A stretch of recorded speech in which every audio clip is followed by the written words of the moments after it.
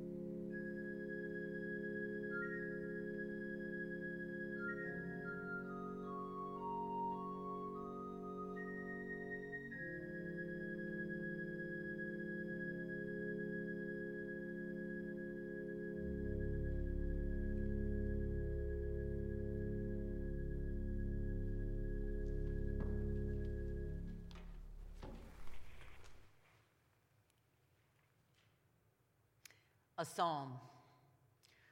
O Lord, my heart is not lifted up. My eyes are not raised too high. I do not occupy myself with things too great and too marvelous for me. But I have calmed and quieted my soul like a weaned child with its mother. My soul is like the weaned child that is with me. O Israel, hope in the Lord from this time on and forevermore.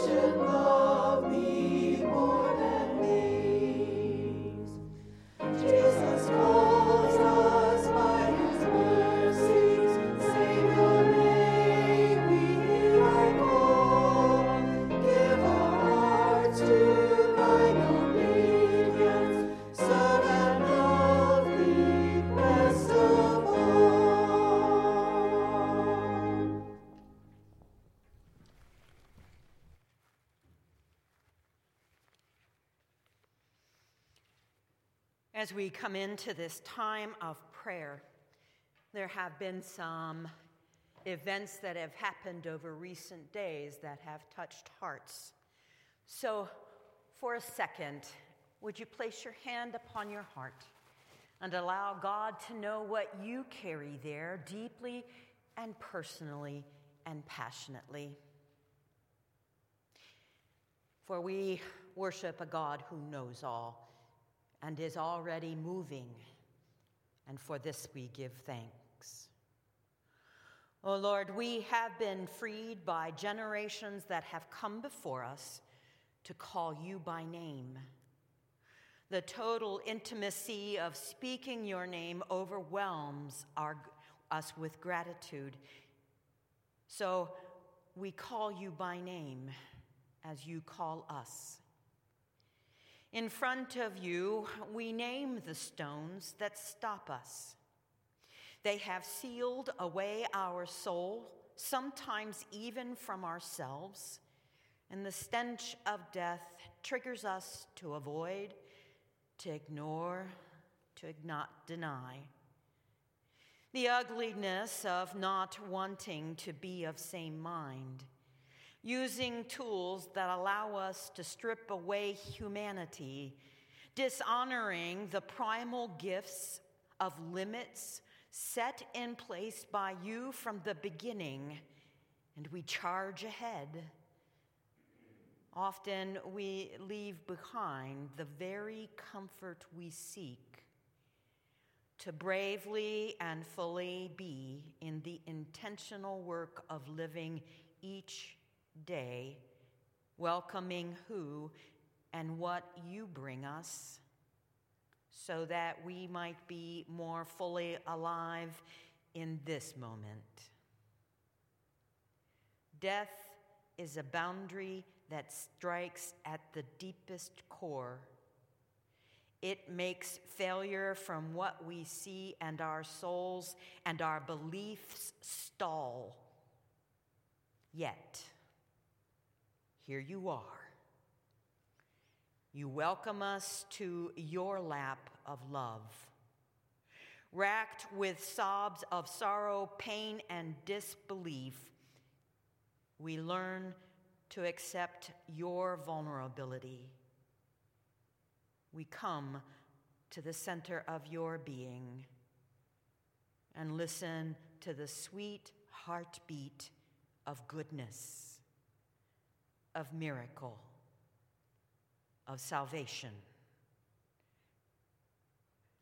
And then, O Lord, the one who knows fully what it is to be us, calls, come out.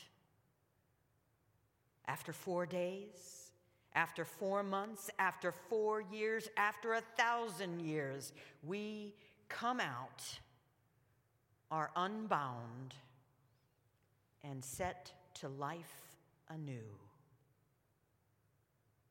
O Lord, like a weaned child, accept our prayers this day.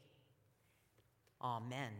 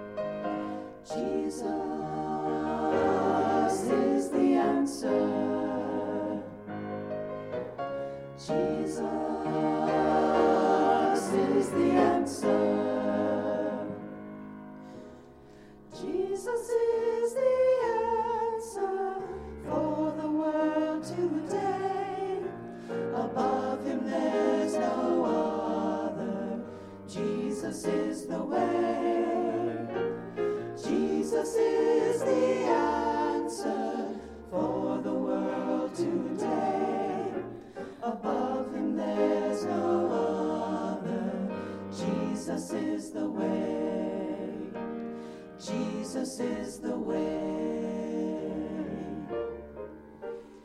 If you have some questions in the corner of your mind, traces of discouragement and peace you cannot find, reflections of your past seem to face you every day, but this one thing I do know, Jesus is the way.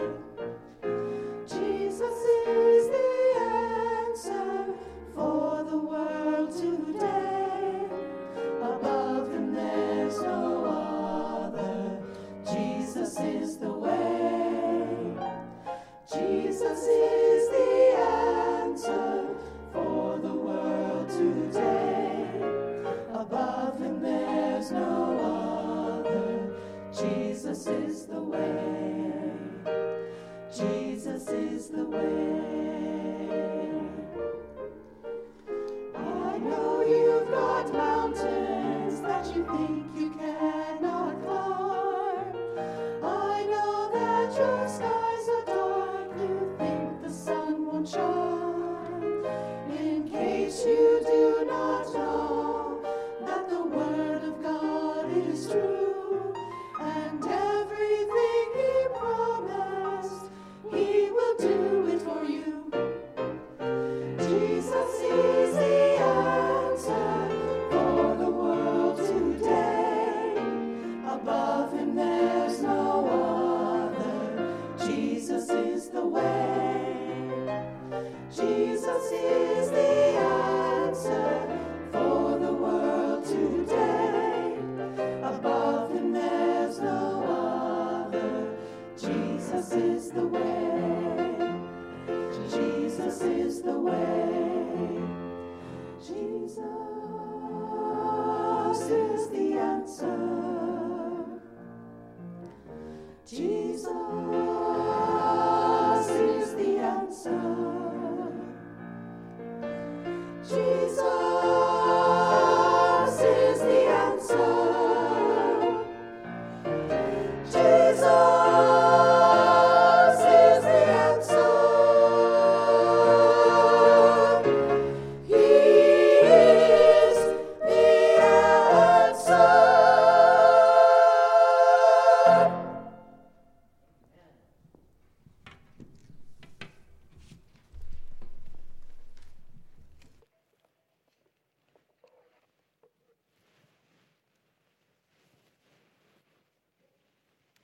Hear now these words from the Gospel according to John, chapter 11, as we continue our journey through the story of Jesus raising Lazarus from the dead. I'll be reading from verses 38 through 44. Then Jesus, again greatly disturbed, came to the tomb. It was a cave, and a stone was lying against it.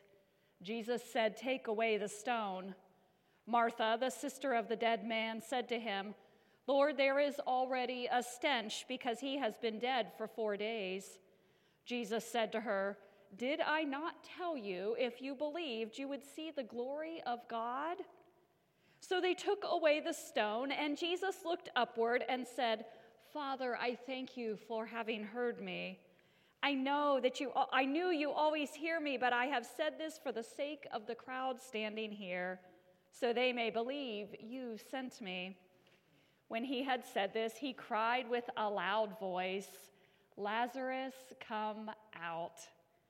The dead man came out, his hands and feet bound with strips of cloth, and his face wrapped in a cloth. Jesus said to them, "Unbind him and let him go." This is the word of God for us, the people of God. Thanks be to God. Let us pray.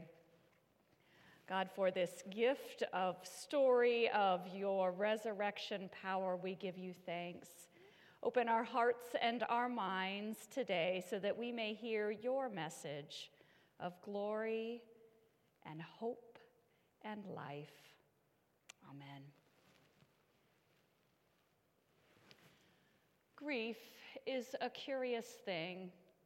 As it ebbs and flows over time, the sands smooth away some of the jagged places in our hearts, softening and changing us. At times, it feels all-consuming, and at other times, mildly present. It's complex and conflicted. It shows up in our emotions, our behaviors, and in our bodies. Grief hurts, it changes, and it moves. Grief is a curious thing. It was 1996, before cell phones and caller ID, and before my family had invested in voicemail. Answering machines were still very much in vogue. The one in my parents' house sat in what used to be my bedroom, but was now the home office. As a young adult, I had recently moved back home to help my parents care for the house. Finding myself alone in the house one day, I heard the phone ring. Now, while I didn't want to answer it, I did want to know who was calling. So I ran into the office to listen as the answering machine picked up. Was this going to be a person that I picked up interrupting their message because it was someone I wanted to talk to? The female voice on the other end started speaking. "Jennifer, this is Susan from church. I know your parents have been receiving a lot of phone calls and care, but this call is just for you. I, too, lost a brother, so I know what that experience is like. If you ever need someone to talk to, know that you can give me a call." I stood there stunned as I listened to her leave the message. She was right. Losing a son at the age of 23, my parents had received an outpouring of support from our church, our neighbors, our family, our community. And I, too, had received an outpouring of support from my own network. But none of them had lost a brother to cancer. None of them had lost a sibling. The past 4 weeks, we've been nestled up with Jesus and the family of Lazarus and their community as we've explored this miracle story of Jesus raising Lazarus from the dead. Each week, we've honed in on a particular part of the story and examined it through the lens of grief. We've used the framework of Dr. Elizabeth Kubler-Ross's Stages of Grief for this sermon series. So far, we've taken a look at denial and anger, bargaining and depression. And throughout the series, we've been reminded through the scriptures that God has created the human psyche, body, and spirit to experience grief as a way to cope with our loss and to find meaning from our loss, ultimately leading to hope and new life. In other words, God created humans as resilient creatures. With the creativity of God comes nuances and differences and beauty. And just as God has designed each of us uniquely, each of us will experience a unique grief process. This is normal and natural and God-designed. It is a part of the struggle and the splendor of being human. Up to today, we've been perplexed as to why Jesus didn't go right away to Lazarus' family when he learned of Lazarus' illness. Could he have temporarily experienced some denial, that is, shock and numbness to this news he was hearing? We've listened in as Jesus finally goes to Bethany to visit the family after Lazarus has died, and Martha is angry. Jesus doesn't try to change her anger, he simply receives it, understanding that her anger covers other emotions she's not yet ready to face. He tells her she is standing in the very presence of life, even in the pain of death.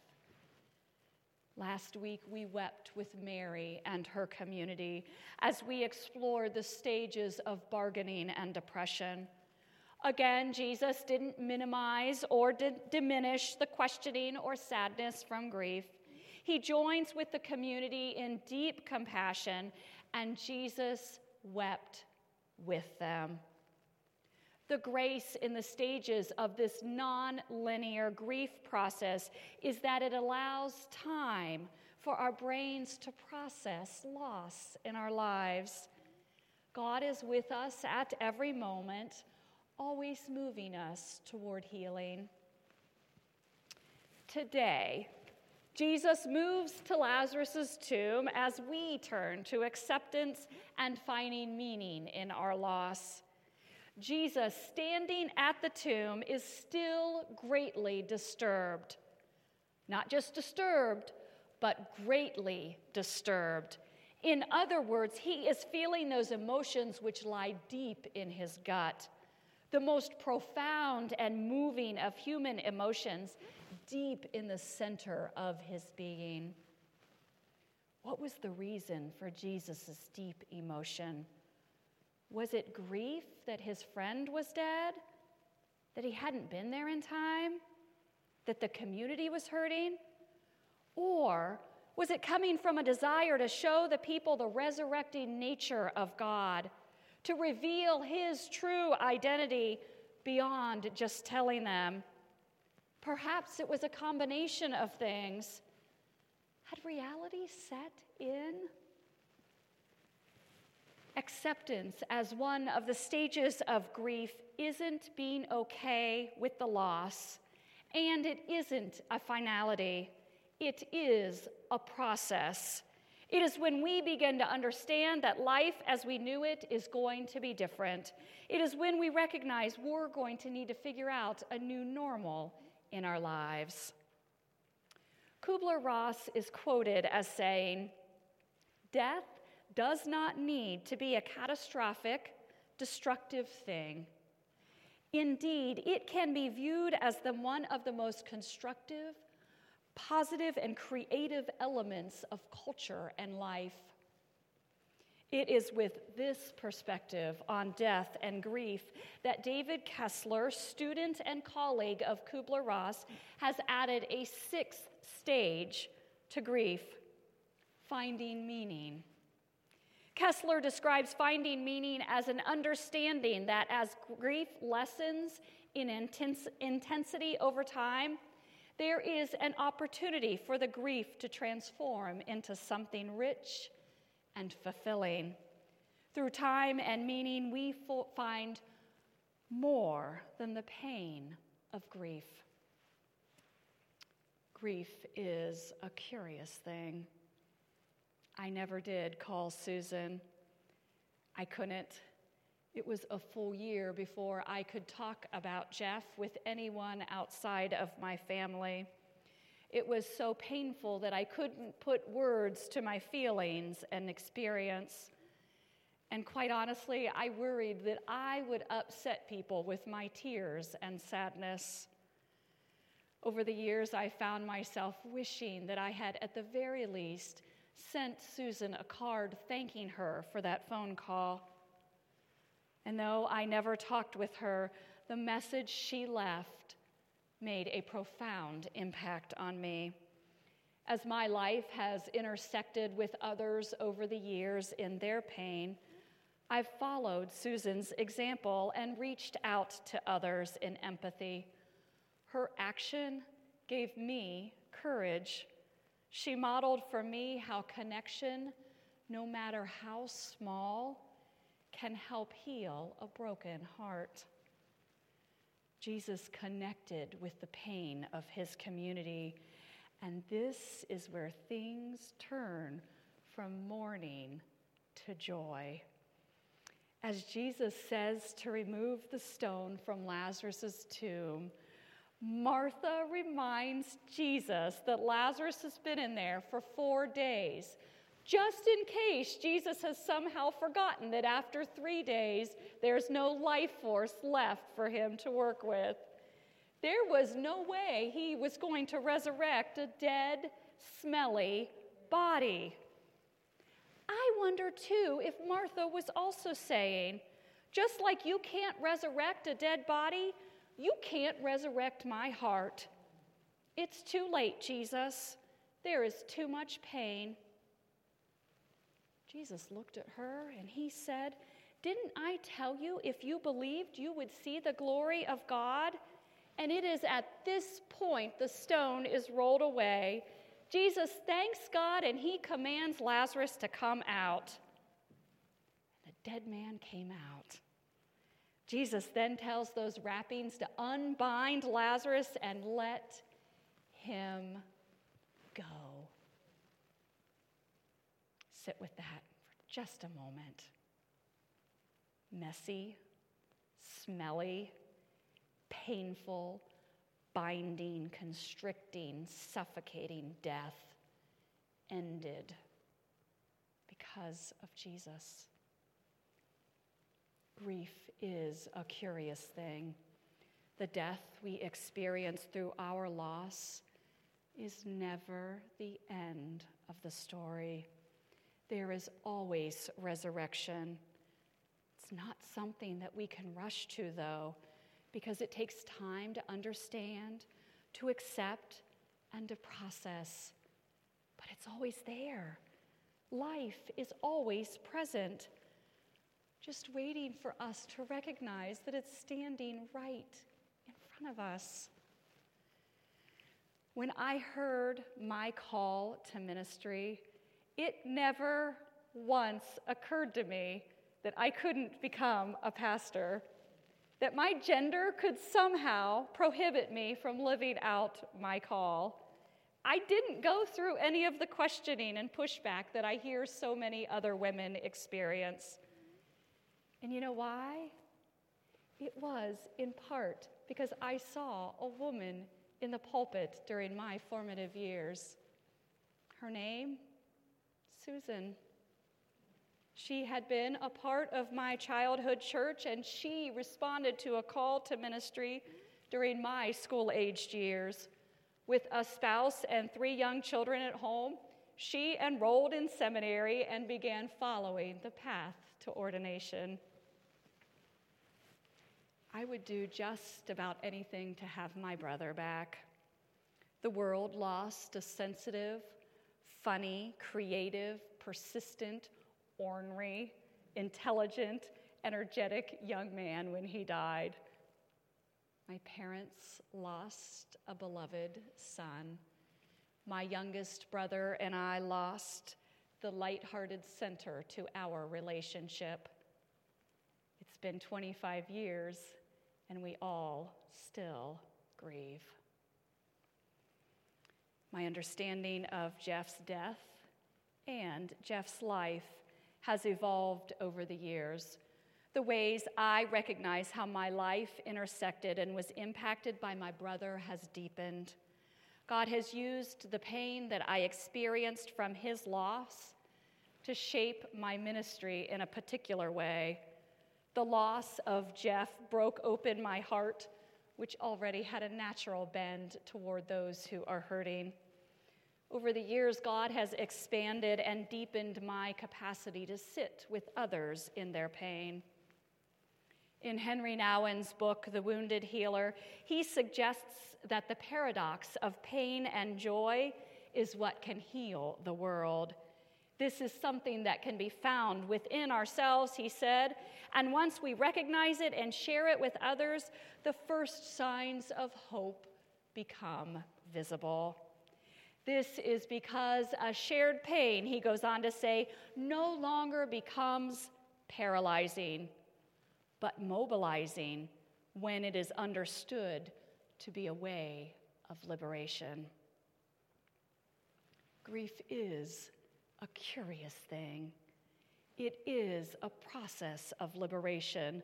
The gospel message boiled down is one from life to death to new life.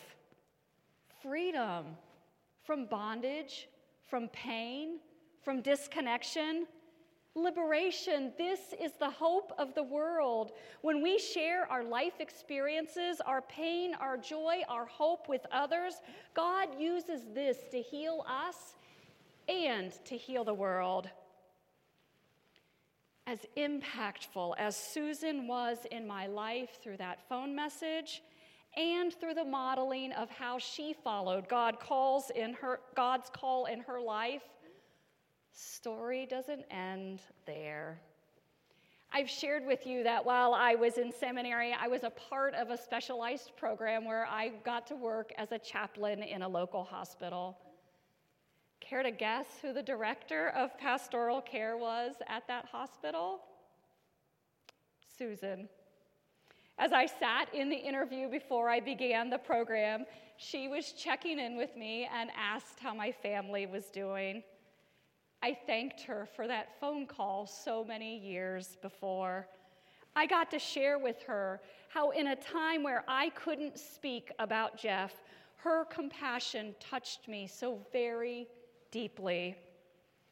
Susan ended up being my supervisor for the duration of the 5-month program at that hospital. The way that God shaped her continued to shape and mold me as well. Grief is a curious thing. As it ebbs and flows over time, the sands smooth some of the jagged places in our hearts, softening and changing us. At times it feels all-consuming, other times mildly present. It's complex and conflicted and shows up in our emotions, our behaviors, and our bodies. Grief hurts, it changes, and it moves. Grief is a curious thing. Grief is healing. Grief is liberating. Grief is an expression of love. It is beautiful, painful, and life-giving. Grief is hope. May your God, my God, our God, who offers us endless hope and love and life, remind all of us that reconciliation, restoration, and resurrection is the way your mourning is turned into joy. May you experience the life God designed for you. Go and live freely, my friends. Amen. as we turn to the table of grace, one where we are offered reconciliation and resurrection. We are reminded that Jesus is our hope and our host at this table. The Lord be with you. And also with you. Lift up your hearts. We lift them up to the Lord. Let us give thanks to the Lord our God. It is right to give our thanks and praise. It is right that we should always and everywhere give thanks to you, Almighty God, creator of heaven and earth, through Jesus Christ our Lord, who rose victorious from the dead and comforts us with the blessed hope of everlasting life. And so, with your people on earth and all the company of heaven, we praise your name and join their unending hymn. Holy, holy, holy Lord, God of power and might, heaven and earth are full of your glory. Hosanna in the highest. Blessed is he who comes in the name of the Lord. Hosanna in the highest. Holy are you, and blessed is your Son, Jesus Christ.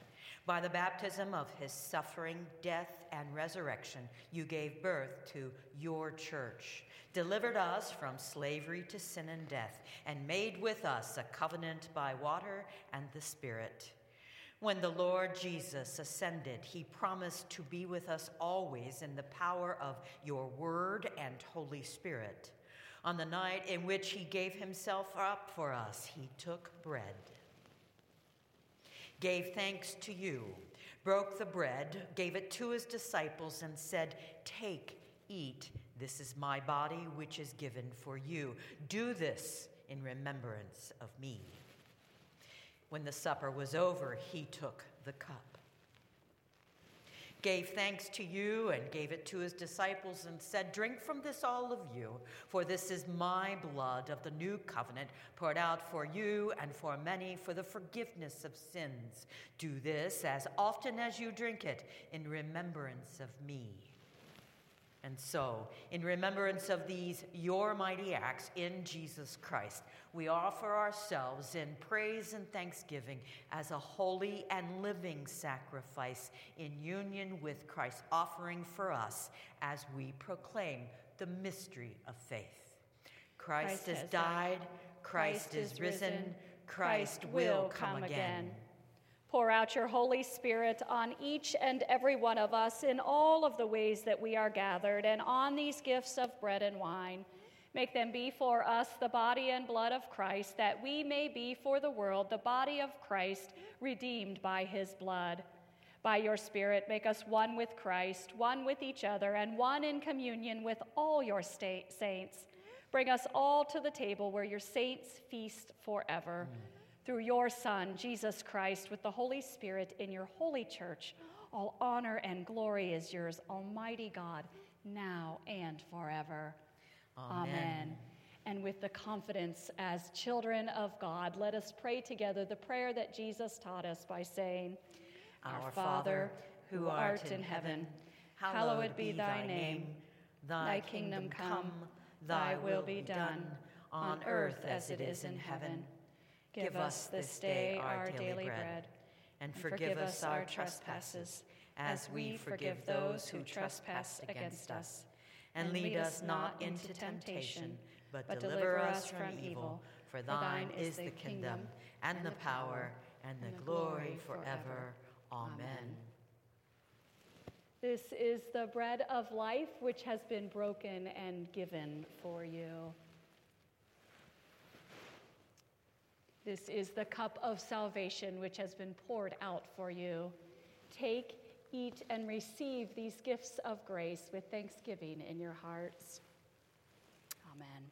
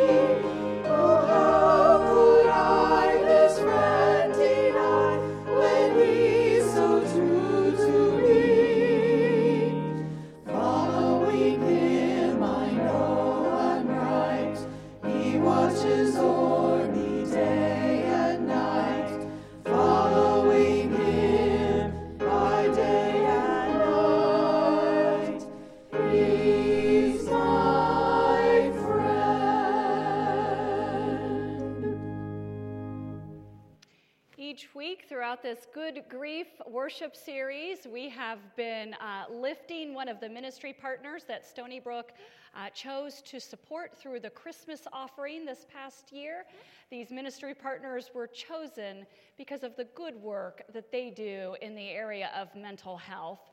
So take a look today at this video from Debbie Harvey with Helping Haitian Angels.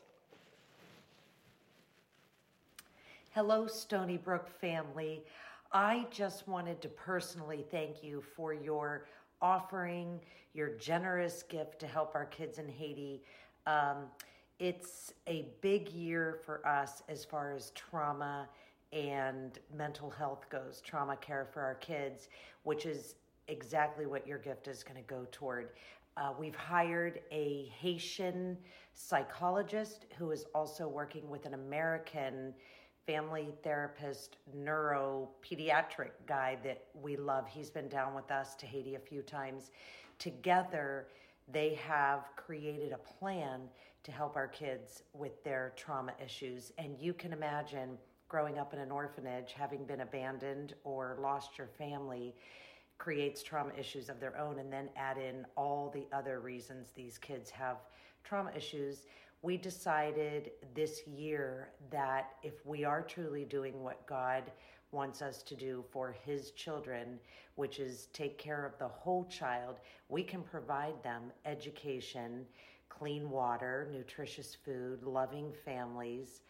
And if we don't address the trauma issues, the mental health issues, then we're truly not taking care of the whole child. So we decided to make this a focus for us this year. I went down after the borders and everything opened up last year. I was finally able to go in August, and I really felt like God slammed me with some very specific cases with our kids, and realizing the severity and the depth of this trauma that they had experienced earlier in their lives, and that we needed to focus on that. Like I said, we can do everything to keep them healthy and safe and educated, but if we're not taking care of these issues, then we're not taking care of them the way we believe God wants us to. So with your help and your gift, we're going to be able to pay Gesley, our psychologist, to come in pretty much full time. He was a couple days a week. Now he'll be at our place every day of the week. He's actually creating an office on our campus. So our kids will have access to him pretty much daily. So again, thank you all. We are so, so grateful for you, your hearts for our kids, your continued support for all that God has us doing down there, especially now with these trauma issues. So love you all. Hope you all have an awesome 2021. Thank you again for everything. You can give your offering through our website at stonybrook.church/give, or you can mail your offering into the church office. We are so thankful for all of the ways that you offer yourself to God through the mission and ministries of Stony Brook Church. And now we share together our benediction as we leave this time of worship and go out into the world, being Jesus for this hurting world. May the peace of the Lord Christ go with you wherever He may send you. May He guide you through the wilderness, protect you through the storm. May He bring you home rejoicing at the wonders He has shown you. May He bring you home rejoicing once again into our doors. Go in peace, my friends. Amen.